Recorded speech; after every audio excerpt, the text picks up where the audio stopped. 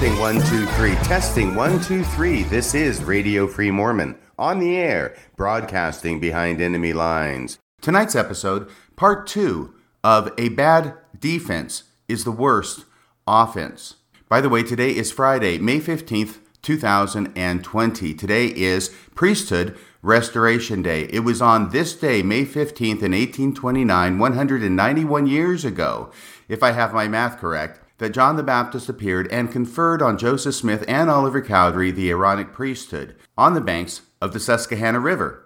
So I didn't want to let today go by without making that announcement. In tonight's episode, I continue my conversation with Jonathan Streeter from Thinker of Thoughts and Stuff on the subject of Joseph Smith's practice of polygamy, and specifically the incident involving his plural marriage to the daughter of Elizabeth Whitney and Newell K. Whitney, the daughter named Sarah Ann Whitney. We started talking about this fascinating story of this one plural marriage of Joseph Smith in part 1, and we continue that discussion tonight in part 2. There will be a part 3 of this discussion as well. The totality of our discussion lasted 3 hours, if you can believe it. That's pretty long for me. Maybe not for John DeLynn, but it's pretty long for me. So I have broken it up into 3 one-hour podcasts. At this point in our discussion, we were talking about the spiritual blessings and the guarantees of salvation that Joseph Smith was offering not only to Sarah Ann Whitney if she married him, but also to her parents Newell K. Whitney and Elizabeth Whitney. That if the parents agreed to give Joseph Smith their nubile young daughter as a plural wife, then their salvation and indeed their exaltation would be assured. It was in the bag. They would be in like Flynn. We also talked a little bit about Sarah Ann's brother Horace Whitney,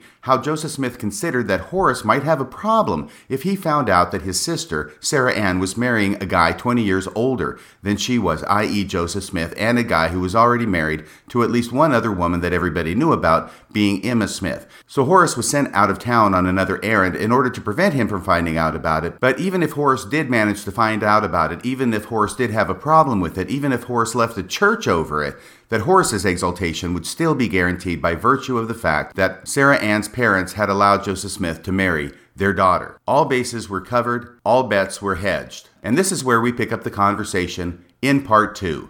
Play the tape. And you raise a great point of what could Joseph do to convince the mom that this thing, which seems reprehensible and abominable, was good and that she should sacrifice her daughter in this way.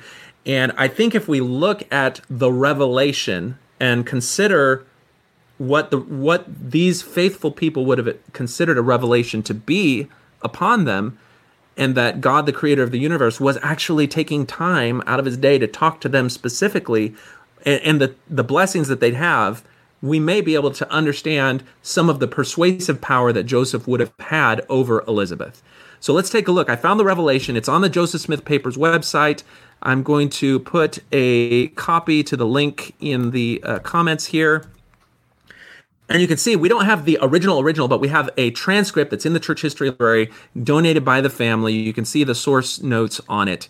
And what you got to just realize here is that this is Joseph Smith channeling God to these people who he's trying to persuade to be okay with him marrying their 17-year-old daughter. 27th of Wednesday, July 1842. So this is, a couple months, a month before that clandestine letter. And this is, probably what went into convincing the parents. So this is God, the creator of the universe, talking. Verily, thus saith the Lord unto my servant Newell K. Whitney, the thing that my servant Joseph Smith has made known unto you and your family, and which you have agreed upon, is right in mine eyes, and shall be crowned upon your heads with honor and immortality and eternal life to all your house, both old and young. So right there, right at the beginning, you have God saying, this thing that you thought maybe you weren't sure, it's good. It's got my stamp of approval. And not only that, your salvation, your honor and immortality and eternal life are now guaranteed. And your entire house, old and young. So Horace, don't worry about it. He's in. Because of the lineage of my priesthood, saith the Lord, Okay, and this is where I guess Joseph can't figure out whether he's talking in first person or third person. I'm not sure. Because of the lineage of my priesthood, saith the Lord, it shall be upon you and upon your children after you, from generation to generation, by virtue of the holy promise which I now make unto you, saith the Lord. So you've got echoes of the promises of Abraham and the covenant of Abraham, and that his seed. So I think Joseph, channeling God, knows how to bring in all of these scriptural sounding threads, or maybe it really is God talking. I have to allow that possibility. These are the words which you shall pronounce upon my servant and your daughter, Sarah Ann Whitney. So now we've got, ideally this would be where we now hear the temple marriage ceremony that we would all be familiar with in the temple, because God himself is telling him. And we know that the marriage temple ceremony is a restoration of old things. So we should be hearing now the verbiage that we're using in the temple ceremony, unless you can think of a reason why we shouldn't. Any ideas? Maybe because, I'm just guessing, because Joseph Smith hadn't created it yet. Well, yeah, but this is God talking. God knows it. But I take your point. Line upon line, man. Okay. Precept on precept. Okay, so this is now the words of the original Mormon marriage ceremony, the earliest that we have recorded. And presumably, because Joseph also gave the words of the marriage ceremony to Fanny Alger's, uncle or whatever, that gave him to her. So it would have been the same thing. I don't know.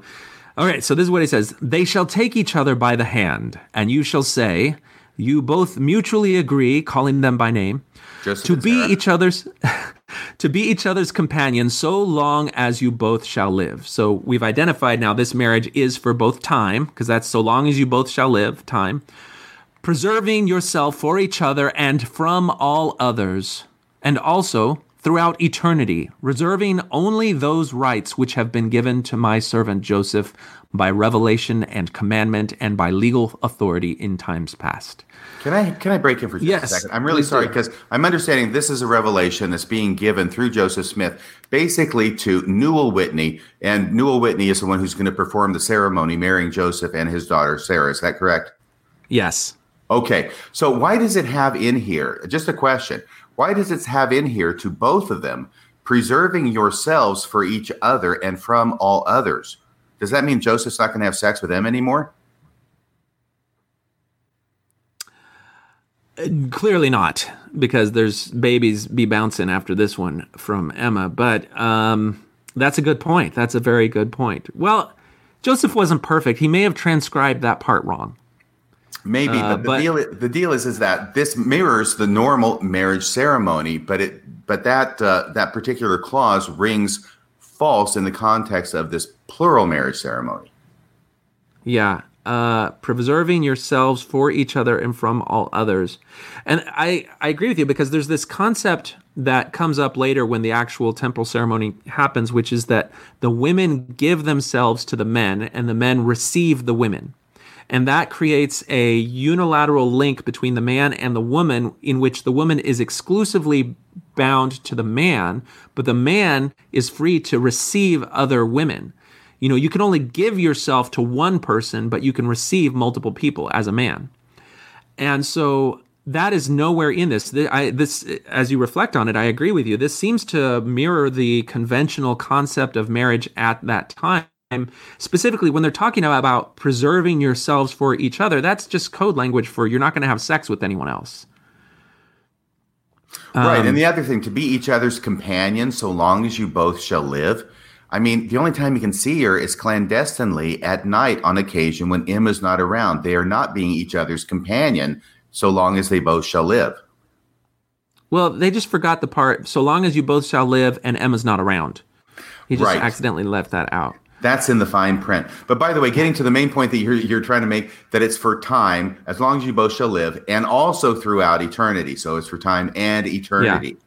And that becomes important when we get to the latter part of this discussion, which treats the subject of polyandry. All right, so reserving. And by the way, this part too, because maybe this gets to the question about whether that part about preserving yourselves for each other and from all others applies to Joseph, because there appears to be a reservation of that clause as it applies to Joseph, maybe in this next language. Go ahead. Sorry. Oh, okay, yeah. So throughout all eternity, reserving only those rights which have been given to my servant Joseph by revelation and commandment, and by legal authority in times past. Now, what do you suppose? Now, revelation and commandment I could understand, because, the idea is that if God commands Joseph to do something which violates the anti-bigamy statutes or any other thing, well, he got to do it because, God commanded it.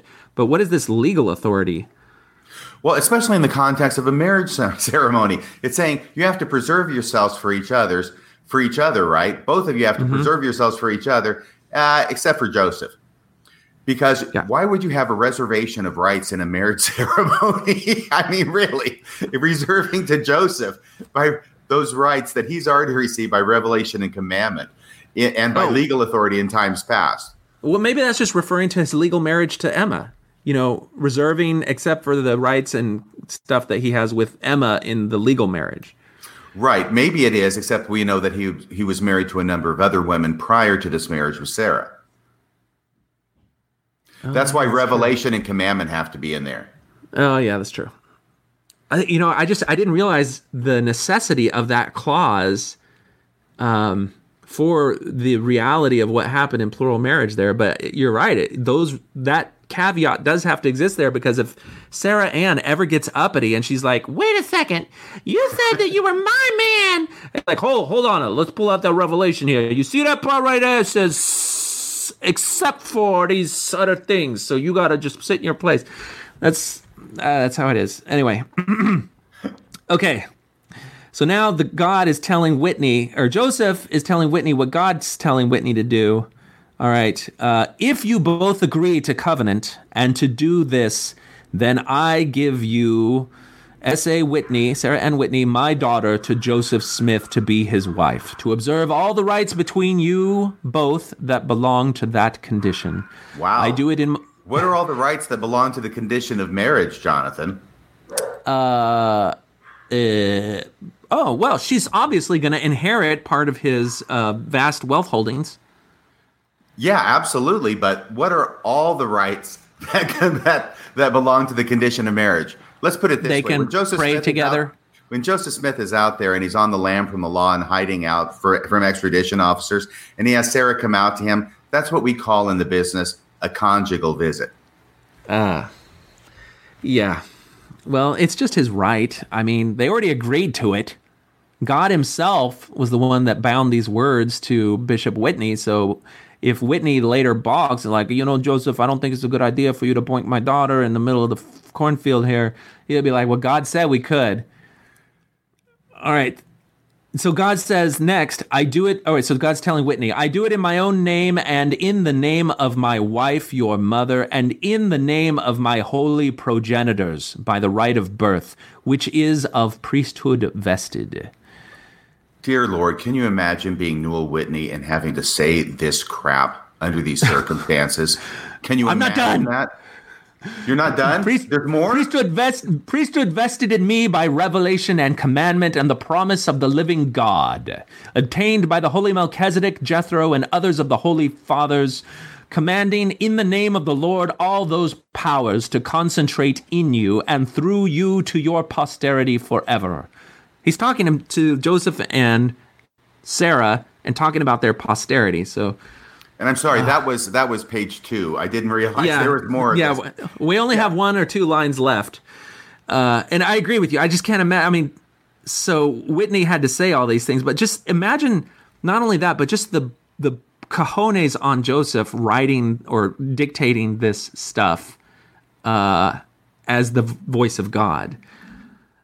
All these things I do in the name of the Lord Jesus Christ, that through this order, he may be glorified, and that through the power of anointing, David may reign king over Israel, which shall hereafter be revealed. Let immortality and eternal life henceforth be sealed upon your heads forever and ever. Can I say a couple things? Please. First off, you're doing a great job reading this. I love it. Second off, I do note what you had mentioned. I think I interrupted you, which is part of this marriage presumes posterity. And through you, all those powers to concentrate in you and through you to your posterity forever. Okay? So whether they actually had kids, I don't know. But obviously, this marriage ceremony presumes that they will be enjoying all the rights pertaining to the condition of marriage, which would naturally produce children, if you know what I mean. That's part of the deal. And also, what was the other thing? Well, that was the main thing. But yeah, it's in the name of Jesus Christ, through this order, he may be glorified. And the other thing is at the very end. Remember one of those, the 7 heresies that Bruce R. McConkie had to address in his 1980 or 1981 speech at BYU, right? And one of them is this confusion that exists in the minds of a lot of Latter-day Saints, that when you are married in the temple, when you're sealed there, that is the same thing as having your calling and election made sure. And he identifies that as one of the heresies, remember? And he says, no, it's not. It's not that at all. They're completely separate things. Get this idea out of your head. Well, look at what happens here in this transcript, because they appear to be joined together. He's just being married. Joseph is being married to Sarah Pratt. And in these words by revelation, the very last line of this is, let immortality and eternal life henceforth be sealed upon your heads forever and ever. So in this very earliest marriage, it appears that eternal marriage was linked with having your calling and election made sure. Yeah, no, that's a very good point. And not only that, but this speaks then, how powerful would this coming from the prophet be in persuading a mother to allow their daughter to be joined to the prophet? Because, as a parent, you're concerned about not only the temporal, but also the spiritual well-being of your children. And if this act guarantees them a place in heaven, and all you have to do is just say yes, then if you, to the extent that you believe this man to be a man of God, that is going to be very powerfully persuasive, because not only are you doing this, you're now bound to the prophet, and you're doing, it's almost like the more egregious and abominable it is, the greater your sacrifice, and so the stronger your demonstration of commitment, and the more blessing you should receive. Right, and I think this is one of the reasons that Joseph Smith tends to emphasize the Abrahamic sacrifice in his later years, because I can't point to the exact language, so I apologize for that. I am not an expert in this field, but the Abrahamic sacrifice seems to come up again and again, where likening the story of Abraham being commanded to actually sacrifice his son gets recapitulated and reused in order to talk to parents about sacrificing their daughters to be married to Joseph Smith. Yeah, and the thing is, that thing that you just put your finger on, the Abrahamic sacrifice, that is not new to religious organizations trying to compel people to do things that are against their conscience. That is the most frequent theme that you're going to come up with when you discover a religious charlatan that has induced their followers to do crazy crap. They'll say it was an Abrahamic test. Now, the whole point of the Abrahamic test is to get you to subvert your conventional morals in the name of a higher value. And that higher value is devotion to God and devotion to the man who claims to speak for God and to be God's representative. And so if you look, there's a great documentary on the Branch Davidians headed by David Koresh. It's a docudrama. It reenacts things that happened in the Branch Davidian Waco standoff and leading up to it, drawing upon the experiences of people who survived it. And it's just a brilliant exposition of the type of charisma that can be employed by a man claiming a divine calling. And he, you can hear the discussions of the followers talking about the type of test that they are enduring by submitting to the demands of David Koresh. In the case of David Koresh, he absolved all of their civil marriages and made all of the women in his group sexually available to him, and he claimed he was taking upon himself the obligation of sex. And it was specifically because he had to produce 24 of the elders that were foretold in the book of Revelation, so there was a theological framework for it. So the people who submitted to this Abrahamic test, which caused them to go against all of their conventional moral norms, felt like they were sacrificing for a higher purpose, and then the leader was able to then have sexual access that he even said, I don't enjoy it. It's just fulfilling revelation. And I just hear so many echoes of the type of excuses that are given for Joseph Smith. He didn't want to do plural marriage, but, he had to create a dynasty. And, we hear Professor Park talk about, he's binding and sealing families together, and it was so necessary for salvation and the restoration. In the end, it's just levers and mechanisms drawn from biblical precedent that can be used to exploit the piety of people who just want to serve God. A lot of people have that first name. Abraham? Yeah. Well, no, my client, written in Sharpie. Yeah. Oh, yeah. Exactly. Right. Exactly. That David Koresh didn't think he had to produce the 144,000 high priests mentioned in the Book of Revelation. No, it was just 24 elders. Or That's whatever. what Mormons are going to be doing in the celestial kingdom. Yeah. Yeah. No, they're going to be doing like billions of names of temple work. It's going to take more than 1,000 years. It's persistent dunking. All right, so let's continue so we can get to the end of Professor Park's piece. You want to continue? I liked listening to you read. Where are we at? Where are we at? Where are we? Oh, gosh, there's so much. I'm going to have to read through this quickly. We're actually kind of jumping ahead. But let's go ahead. Smith in turn relished. We did relish the new association. We did that. But the Whitney family had its own struggles. We did that. But then, of course, there was Sarah herself. So, let's not forget Sarah. She's kind of involved in this whole thing. She's the pawn being moved around.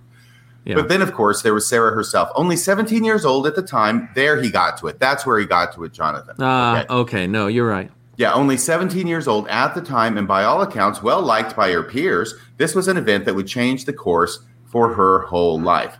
He's the master of understatement there. Even while she was initiated into the Mormon churches. What the Mormon church? Professor Park, what are you doing? Even while she was back in 2017. We can forgive him. Okay, even while she was initiated into the Mormon church's inner circle and linked forever to the faith's prophet, she must have known that she risked alienation from everyday life. Could she survive as the secret wife of an already much married man? Hello? That is a great term. That is a great term, much married. Yeah, it's also the name of a book. A Much Married Man. I haven't read it. But I've seen the title for it. I didn't know that. Much Married Man. It's probably also a common phrase that I've never heard before either. But there had to be compensation. Damn it. There had to be compensation. It's not enough for me to be in the inner circle. It's not enough for me to be married to the prophet and have salvation. There had to be compensation. 6 weeks after the secret sealing and 2 weeks after Smith's request for a clandestine meeting, Smith deeded to Sarah a lot of land, only 1 block from his own. So now, apparently, Joseph Smith is giving Sarah property in exchange for marrying him. Yes. And I will tell you, this is not the only instance of that. As a matter of fact, you can go back and find a number of property transfers to women who happen to be Joseph Smith's plural wives. And when you look at the map of Nauvoo and you map out where the property is, they're all being positioned around Joseph Smith's home property. So when you think of Warren Jeffs or these other polygamists who try to create little enclaves where all their plural wives are, it's essentially Joseph Smith is doing that. And I don't want to be rude here, Jonathan, so I hope, I'm serious, I don't want to be rude here, but as soon as something like this happens, Joseph Smith is turning Sarah into a prostitute. Yeah, well, it's a weird thing because it's prostitution, but with a religious flavor, and it's Oh, it was spiritual prostitution before. Yeah. You marry me and your family will be saved. But now it's just becoming regular, everyday, ordinary prostitution. Here's some land. It could be dowry. Or is that how that works? Hold on. No, dowry is what the woman is supposed to bring to the husband in the marriage. Yeah, crap. It's reverse dowry. It's spiritual dowry.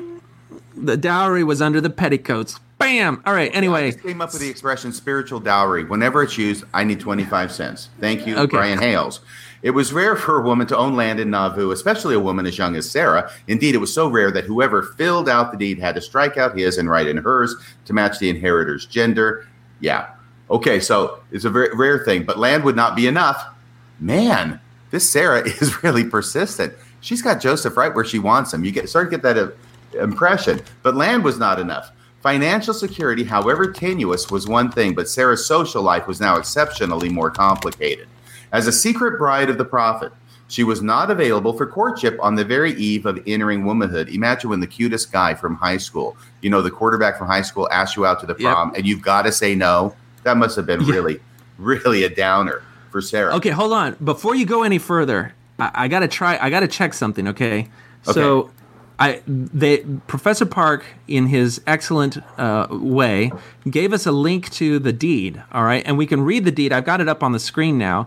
And it says that they're deeding to Sarah Ann Whitney lot number 2 in block number 139 of the city of Nauvoo. So the thing we need to look at is block number 139. Now, I happen to have the map of Nauvoo with those blocks that I think I can pull up here. So we're going to find block 139. Yeah. And we're going to take a look at where it is in relation to Joseph Smith's property. So there's the map there. Any of you are familiar with the thing, you can see right here in block 117 is the Nauvoo Mansion House. You've got the Red Brick Store is just a block away. So basically exactly across the street and catacorner is block 139. And she's in lot 2. So she's now within 1 block of Joseph Smith's residence. So he put her right next to her. All right. So let's go ahead and go back to where we were with Professor Park. Sorry, I was just looking at the deed as well. Yeah. One of the projects I hope to be able to release when I get it all compiled is basically a list of all Joseph Smith's plural marriages and then a map that shows the property that he placed them at in gifting them some of these lots of land. And you can see that there's a very intentional pattern there. That sounds excellent. I'm sorry, I'm sitting here reading too.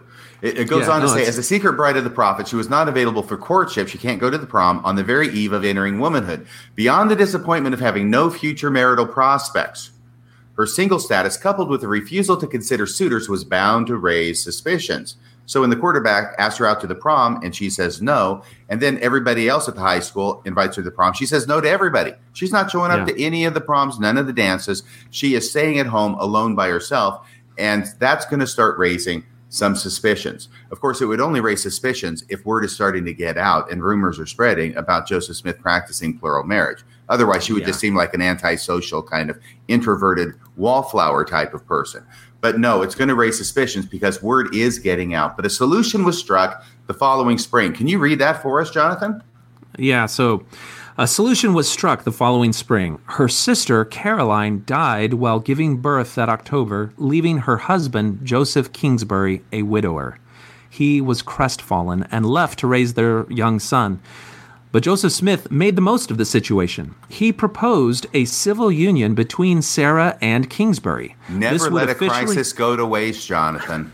Never. This guy is smart. Joseph, you got to hand it to him. He can see an opportunity.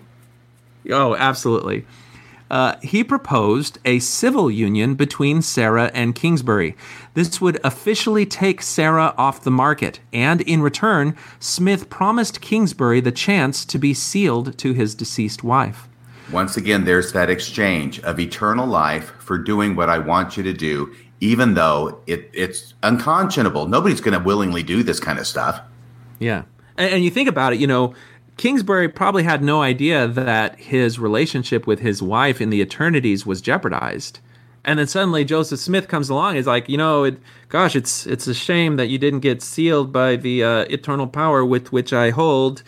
And then Kingsbury's like, what are you talking about? Oh, marriages that are only sealed by legal authority, they're pretty much garbage in the future, so you really have no link to your wife. And well, I didn't know. How can I? Well, if you were to get sealed, if I could give you blessing sealing for the dead, then you would have it. But I can't do that unless you's gonna, enter into a sham pretend marriage with this chica over here, so as to what that I can have access to her bloomers every time I want.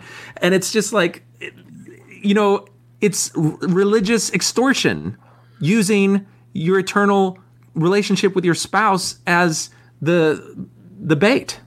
Yeah, and if I'm understanding this correctly, not only does this solve the problem, by the way, notice it doesn't solve Sarah's problem with her social life, okay? She's still not going to be able to go out to the dances or be courted by suitors. It's just that she's going to be officially taken off the market so that Joseph's problem is going to be solved about the rumors that could spread because she's not being courted by suitors like other girls her age. And it doesn't only take Sarah off the market, right?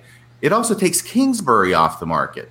I mean, this is not a lark for Kingsbury. I've got to presume that part of the deal is that this is just a sham relationship and that Kingsbury is not supposed to be having sexual relations with his wife, Sarah, his new wife, Sarah, his second wife, Sarah, because that's really Joseph Smith's plural wife.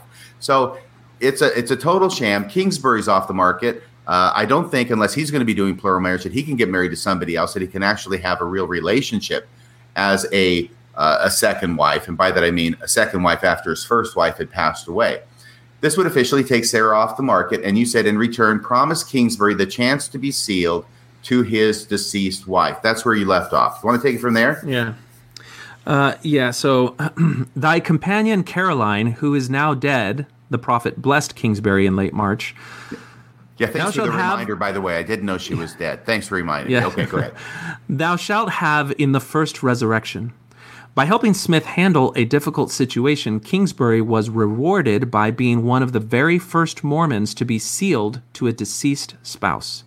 Smith officiated over what Kingsbury later called a pretended marriage between him and Sarah the following month. Right. It's a pretended marriage. This is one of the first sealings to a deceased spouse. This is something that happens all the time in the LDS Church today in temples. But it is remarkable to go back in time and with this history provided by Professor Park, thank you very much, to be able to see the genesis of this ordinance of a living person being sealed to a deceased spouse. Where does it come from? It's like Lindsay Hansen Park once said in her great podcast series, A Year in Polygamy. Mm-hmm. Everything in the Mormon Church always goes back to polygamy. If you trace it back far enough, everything goes back to polygamy, and the same is true here. Yeah, absolutely. I mean, where there was a reason that was expedient in order to protect Joseph that this had to be done. So I thought it would be interesting to find out where they get that account from Joseph Kingsbury. And it turns out that he has an autobiography or a journal that they link to at the Joseph Smith Papers Project, but it only contains a very short snippet about the blessing given to Kingsbury by Joseph. And you can go and dig in the Church History Library, find the original pages, or I think it's actually the University USU Library.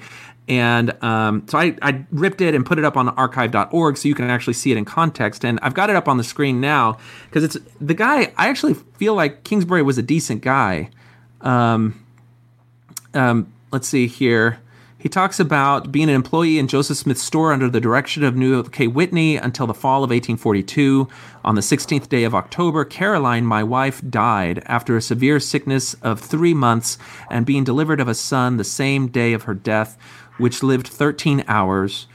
His name is Newell. I remain alone and felt as though I had lost some part of myself. For truly she was a great helpmeet to me, and how thankful I feel thinking I shall see and meet her again to enjoy each other's society forever, to part no more, and also my 2 little sons, Joseph and Newell. For my desire is to live long upon the earth, to see that all things are prepared to meet them, all in the celestial kingdom. And now, remember, he's writing this later after he's already received this blessing. So he's speaking now out of the hope that he's been guaranteed by submitting to Joseph's plan. So the hope of the celestial kingdom of glory in the presence of God, standing at the head according to the order of God. And on the 29th of April, 1843, I, according to President Joseph Smith's counsel and others, agreed to stand by Sarah Ann Whitney as supposed to be her husband, and had a pretended marriage for the purpose of bringing about the purposes of God in these last days. So spoken by the mouth of the prophet Isaiah, Jeremiah, Ezekiel, and also Joseph Smith. And Sarah Ann should receive a great glory, honor, and eternal lives, and I should receive a great glory, honor, and eternal lives to the full desire of my heart in having my companion Caroline in the first resurrection, to gain her and no one to have power to take her from me. Now, he's speaking there about them all getting together and two promises being given, one to Sarah Ann and another to him. And we're going to read Professor Parks say that he's making an assumption, but I think that he almost underplays how powerful that idea is when you listen to Kingsbury describe that meeting. He goes on to say, both shall be crowned and enthroned together in the celestial kingdom of God, enjoying each other's society in all of the fullness of the gospel of Jesus Christ. And little ones with us is recorded in this blessing that President Joseph Smith sealed upon my head on the 23rd day of March, 1843, as follows. Now, that day is the day after, if I recall correctly, Sarah Ann's 18th birthday, and it's also the date of the blessing given to Sarah Ann, which ties all of these events together. The blessing we're going to see being given to Sarah Ann is on the same day, and since they're all meeting together, it's safely assumed the same meeting as this blessing given to Kingsbury. This is the blessing. Brother Joseph, I lay my hands upon thy head in the name of Jesus Christ to bestow upon thee a patriarchal blessing according to the power and authority of the holy priesthood vested in me. I say unto thee that thou shalt be blessed with the good things of this world abundantly in thy lifetime, and I seal thee up to come forth in the first resurrection unto eternal life. And thy companion Caroline, who is now dead, thou shalt have in the first resurrection. I seal thee up for and in behalf to come forth in the first resurrection unto eternal lives, and it shall be as though she was present herself. And thou shalt hail her, and she shall be thine, and no one shall have power to take her from thee. And you both shall be crowned and enthroned to dwell together in a kingdom in the celestial glory in the presence of God. And you shall enjoy each other's society and embrace in all the fullness of the gospel of Jesus Christ. Worlds without end, and I seal these blessings upon thee and for thy companion in the name of Jesus Christ. For thou shalt receive the holy anointing and endowment in this life to prepare you for all these blessings. Even so, amen. Witnesses to the above blessing were Newell K. Whitney, Elizabeth Ann Whitney, and Sarah Ann Whitney, showing that they were all present about this. And then he goes on to talk about his life in Nauvoo, and he repeats a few times that Sarah Ann is his pretend wife, not his real wife. And it seems that both critics and historians agree that they never consummated that marriage. So to your point that it took Kingsbury off of the market, that was true until Kingsbury basically was inducted into being a polygamist himself, and so then he was back on the market. Right. So if I can try and boil this down, by the way, your research is amazing. I'm sitting here listening to it, and I've given up trying to follow the links as you're jumping from one to another. But absolutely fascinating. Boiled down, what I see is Joseph Smith, first off, using, if I can just call it, spiritual blackmail. That sounds so harsh. Extortion. No, that's not good enough. Spiritual reasons, okay? Spiritual promises, How about that? Promises of exaltation to get Sarah to marry him and to get her parents to allow her to marry him. This goes on for like a year. Suspicions are starting to be raised in certain quarters, and so now Joseph Smith wants to cover up his marriage to Sarah by having her engage in a pretended marriage with this guy named Kingsbury. So Joseph Smith, actually, I looked at the certificate itself while you were reading. Joseph Smith is the one who married them, by the way. Joseph Smith is the one who marries Kingsbury and Sarah, so it makes it official. And he uses the same tactic with Kingsbury to get him to marry Sarah, as Joseph Smith used with Sarah and her family to allow Joseph Smith to marry Sarah a year before, which is these kinds of promises of exaltation and promises of being forever with the one that you love, in his case, his first wife, Caroline. But here's what I'm thinking here, Jonathan. There's got to be a specific reason why Joseph Smith went to this extreme step of doing this pretended marriage between Kingsbury and Sarah, right? And the question is this. Professor Park talks about suspicions in a general sense. I've got a feeling it was more than suspicions in a general sense. I think that there was at least one, if not a handful, of specific people that Joseph Smith was concerned were catching on to his relationship with Sarah, and that he did this marriage in order to try and hide that fact from those people. And I will bet you dollars to donuts that one of those people was Emma. That's an interesting assertion, because then, if Sarah Ann and Joseph Kingsbury come by to visit, there's nothing suspicious about that. And if Joseph says, "Oh, I'm going to check in on Joseph Kingsbury," who happens to be married, then Emma has no reason to be suspicious about that. And the only reason I say this, Jonathan, is because there's a lot of teenage girls that Joseph Smith is marrying who are similarly taken off the market. And they also can't go to the prom or the dances with the guys when they come to call, right? But Joseph Smith doesn't take this extreme step of a sham marriage with any of those other kids those other young women that I'm aware of. So it seems to me that somebody was really hot on the tail of his relationship, his marriage with Sarah. So he does this pretend marriage with Kingsbury.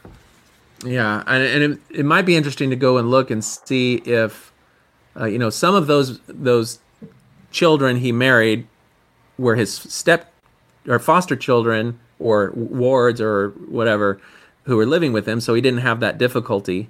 And then you've got just the opportunity factor. Here, her brother-in-law happened to be on the market and in need of somebody to help care for the baby. I guess the baby died shortly thereafter.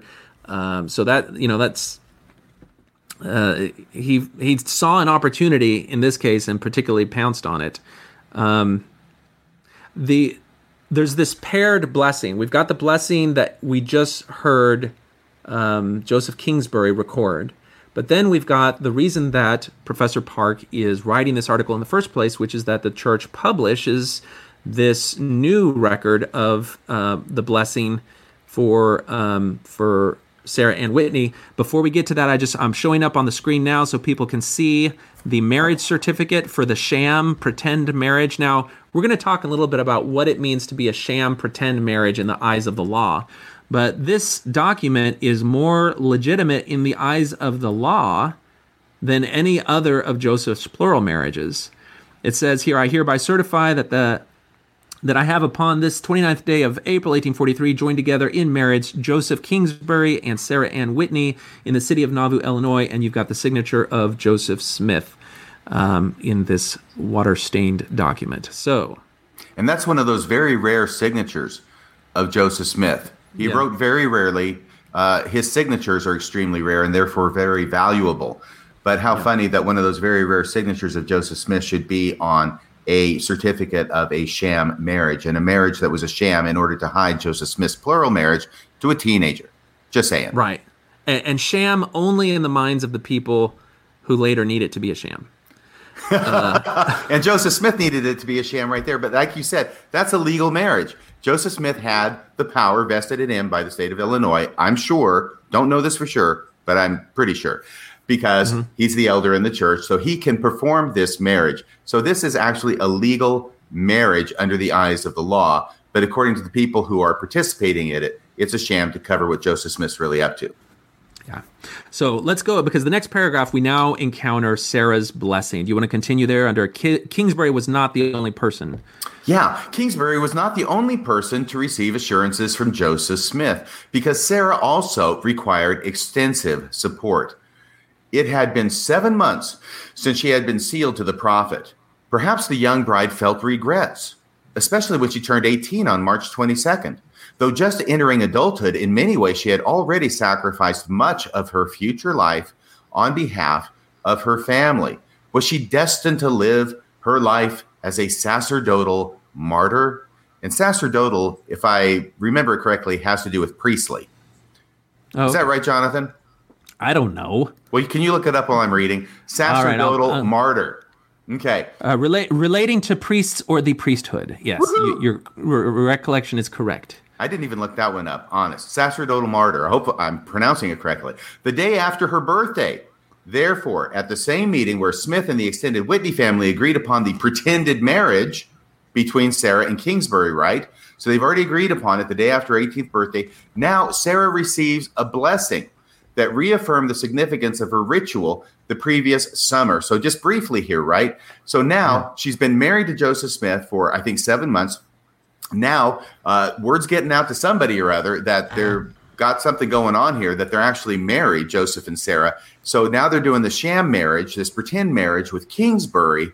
But for some reason, Sarah apparently needs an additional blessing to reaffirm the significance of her ritual the previous summer, i.e. the significance being that is going to make her and her family heaven-bound, and there's nothing that can be done about it. They are going to celestial glory because of her sacrifice. Is that what the blessing says, Jonathan?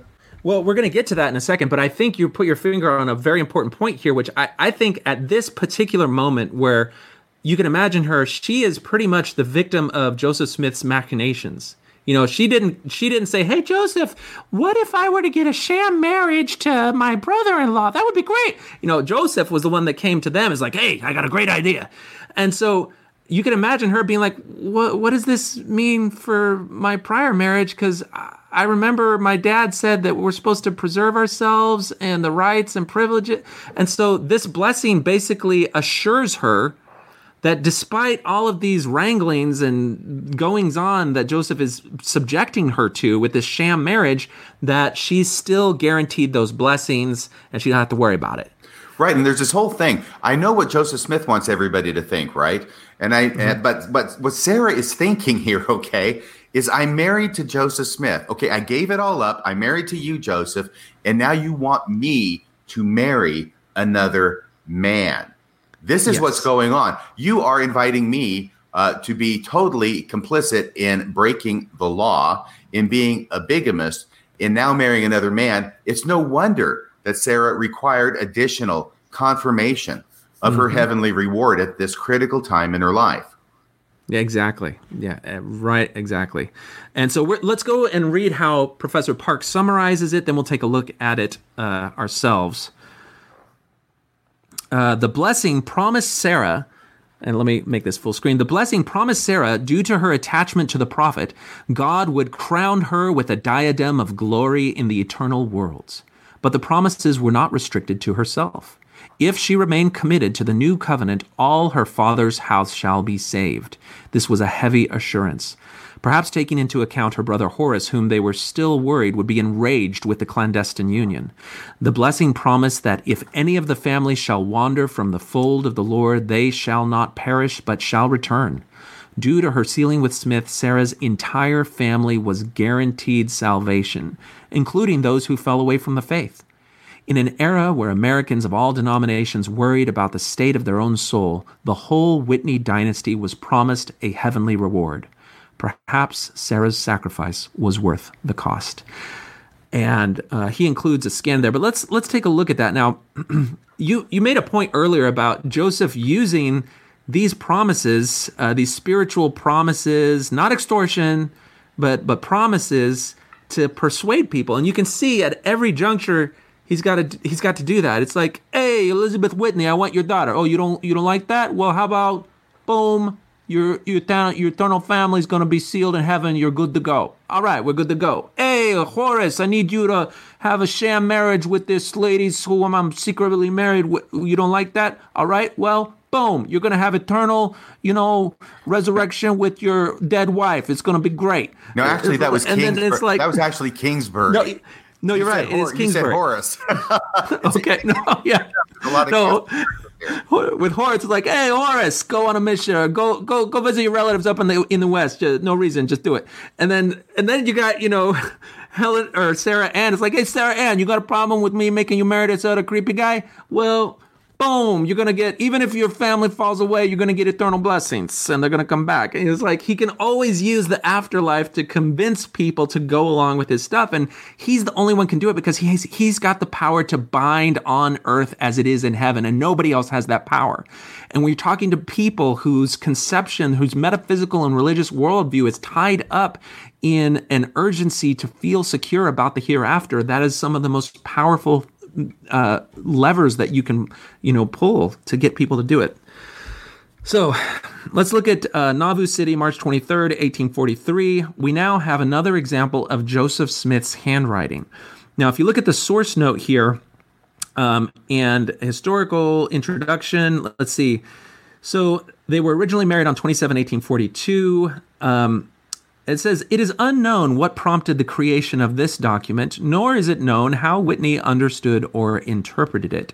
The document was preserved by the Whitney family until it was donated by Whitney's nephew, Orson Whitney, to Joseph F. Smith in 1912. So this document stayed, decades with the Whitney family. Nobody else really knew about it. And then it was donated to the church, and they're kept under restricted access in the church history records until I think Michael Marquardt in the 1970s somehow got enough information to piece all of these bits of data together to depict this remarkable story of this sham marriage. So the revelation itself, let's take a look at. And Nauvoo City, March 23rd, 1843. O Lord, my God, thou that dwellest on high, bless, I beseech of thee, the one into whose hands this may fall, and crown her with a diadem of glory in the eternal worlds. Well, diadems are a girl's best friend. What is a diadem? Now, for me, it seems to be like is it a jewel or is it a crown? I think a diadem is a jewel that's frequently found in a crown. I don't know. I'm going off of my recollection of reading Edgar Rice Burroughs novels when I was a kid. Okay, so I Googled it. A jeweled crown or headband worn as a symbol of sovereignty. And so here we have allusions to the fact that in Joseph's theological paradigm, people are crowned as kings and queens, priests and priestesses. And you'll hear this also when you listen to Violet Kimball talk about, how she was okay with her husband taking multiple wives. And she accepted this idea that it's going to increase her crowns of glory or her glory in the hereafter. I think you said clowns of glory. Did you mean to say clowns? It must have been an artifact with the audio. Okay, so let it be sealed this day on high. And again, Joseph is really, this whole notion of sealing, it sounds so great, but what it is, it's all arrows pointing back to him as the prophet, as the one who has the power and authority to seal on earth as it is in heaven. So he's got to use this concept of sealing because that is something that is exclusive to him. And it centers power and attention on him and allows him to persuade people because he's able to claim to seal these things in the hereafter. Let it be sealed this day on high, that she shall come forth in the first resurrection to receive the same, and verily it shall be so, saith the Lord, if she remain in the everlasting covenant to the end, and also her father's house shall be saved in the same eternal glory. And if any of them shall wander from the fold of the Lord, they shall not perish, but shall return, saith the Lord, and be saved in and by repentance. Be crowned with all the fullness of the glory of the everlasting gospel. These promises I seal upon all their heads in the name of Jesus Christ by the law of the holy priesthood, even so, amen. Now, you can see the types of promises that are mirrored with the other examples we've given in this story of how Joseph used this promise of sealing to persuade people at every juncture. But I feel like the context of it is really illuminated by that journal entry from Joseph Kingsbury where he talks about, and he pairs, Sarah Ann got this blessing and I got my blessing. And then we agreed to enter into this marriage, which is a pretend marriage. All right. So I think we've reached... Oh, go ahead. I was going to say this whole idea also about the idea that if any of your family members, or even if you, as long as you stay in the everlasting covenant, as long as you stay married to me, you will be resurrected and you will be exalted. You'll come forth in the first resurrection. Any of your family members, even if they leave the church, even if they go astray, even if they become apostate like Jonathan Streeter, even then they're still going to be saved by virtue of your marrying me, Sarah. And so once again, this is where we get this idea in the church that we hear from time to time of the tentacles of divine love, that there is a power in being sealed as a man and wife in the temple that will go to your children, that even if your children go astray, and die outside the church, eventually the tentacles of divine love will reach after them, and they will be brought back into the celestial kingdom. They will be saved eventually. By the way, interesting fact, that statement, the one that gets quoted even now and then, even today in conference, right, goes back to Orson F. Whitney. I believe he's the one who did the tentacles of divine love. It's like really 20,000 years under the sea, 20,000 leagues under the sea, right? With the tentacles of divine love and Captain Nemo. Right. You're going to be mine. But yeah, Orson F. Whitney is the son of Horace Whitney. Yes, that Horace Whitney, who was the brother of Sarah Whitney. And so you can see where it is that Orson F. Whitney might have gotten this idea, since he was the one who had possession of this document. Exactly. Yes. Very good. I read a blog post about this theme of your children being saved, saying that, even though leaders have taught that in the past, and you can trace it back to this document, David Bednar has come out recently and said that idea is not correct, and that, that betrays agency, which is his favorite, gospel hobby. And you can look at the text here, and it does say that he's going to be saved by repentance. And so there's going to require some effort on the part of the person. They're not just simply saved.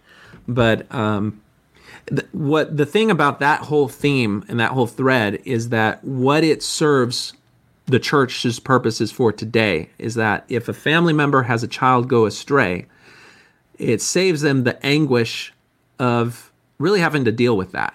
They don't have to really do much study or work to, why did my child choose to reject Joseph in the gospel? Maybe I need to go and figure it out so that I can help them or whatever. They can just say, you know what? As long as I'm faithful, and this, I think Holland has said that before, as long as I'm faithful, then they're gonna be okay. So it almost makes now the people who remain in the church when family members leave bound closer and stronger to the church, because they believe now that they are going to be the saving link for their wayward family members. Right, good point. And, that's always been the problem that I've had whenever I've heard this statement about the tentacles of divine love. It's always nice, especially if you got a wayward kid, right? It's a nice comfort. The problem with it is theologically, it does completely do away with the concept of agency. And so I think that is what, in one of the articles of faith, right? We believe that men will be punished for their own sins and not for Adam's transgression. We are agents unto ourselves to choose between the good and the evil, and we got to take the consequences that go with that. But Joseph Smith is willing to totally abridge his doctrine in the Articles of Faith. I guess the Articles of Faith are written in 1842, but still, it's the idea that's there. This agency that people have, and they're responsible for their own acts. He's willing to completely throw that out the window if he can make a promise to Sarah and her family that will keep her as his wife. Yeah. Men will be punished for their own sins, but they could be saved if they got a cute sister or what's going to be sealed to me. All right. So Park, it wasn't the end of Park's article. That was just the video there. So let's keep going with Professor Park. You want to continue? Hearing the blessing was not enough. Oh, shoot. Let's see here. I have been jumping back and forth so much. Okay, well, I'll continue it while you look for your place. I got it. Oh, you got it. Okay, go. I like hearing your voice. Okay. All right. Thank you so much. Hearing the blessing was not enough. No, Sarah wanted it in writing. This cracks me up. Okay, so it's not enough. I'm not going to believe it if Joseph Smith just says it. But if he writes it down, okay, you've got me. Now I'm all in. Sarah wanted it. Also, and this is leverage against the prophet. You're right. The fact that these guys have these stuff in writing means that the prophet now has a great incentive to make sure they stay in the fold, well taken care of, and on his side. Go ahead. It does. And from another point of view, this article by Professor Park says perhaps that would make it feel more real. Yeah, I'm not sure that's really it. But also, not only do they have leverage against him, but Sarah and her family, Sarah has to be concerned about maintaining her dignity, her reputation, her purity. And Joseph Smith is having her do all kinds of crap that are violating her sense of herself and her reputation, if I can use that expression. Her reputation, she wants it in writing so that she has evidence that she can hold on to, store it away, maybe use if she ever needs it for any purpose, like a blue dress, to show that she is not a wanton woman, that she does have morals. Okay, perhaps Yeah. that would make it all feel more real. Early Mormons believed in a literal book of the Lord, after all, where written records inaugurated eternal heavenly rewards. So here the article is trying to say, well, maybe if it's written down on earth, it'll be written in heaven, like it says in the Doctrine and Covenants. Whether by his own volition or at Sarah's request, Smith pinned the blessing on an intricate stationery that included an ornamental shape and subtle yet defined borders. Given the prophet rarely wrote anything in his own hand, this was indeed a rare document. For Sarah, it was likely sacred, the only tangible evidence she had for the many metaphysical promises. Yeah. Yeah, the only record that we have of the promises that went along with the verbiage of the marriage ordinance itself, right now is a typescript. I don't know that anyone has the original document. I don't, presumably it survived in the family for a period of time, but... if you go to the source note, when you look that up, that typescript, it gives a pretty good pedigree for that document coming down with Orson F. Whitney.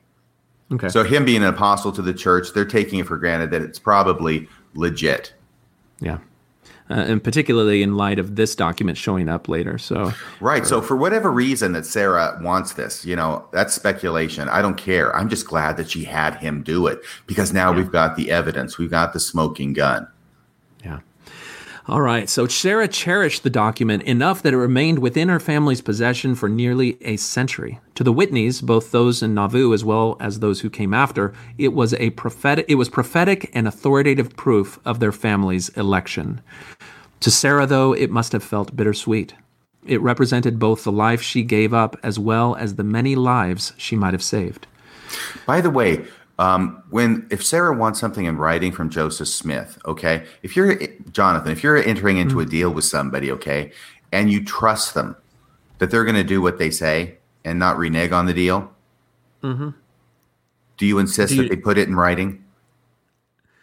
No, it's not generally required, but this is just so much more, though. We're talking about the eternities and a complete change of your life and prospects in the community. I don't know. I think, look, to me, I can't say why because I can't read her mind.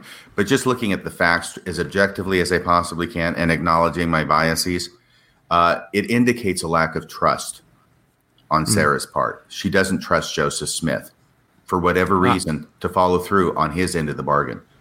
Yeah. Well, at the same time, put yourself in her shoes. She's seeing Joseph. She knows that he's secretly marrying other people now.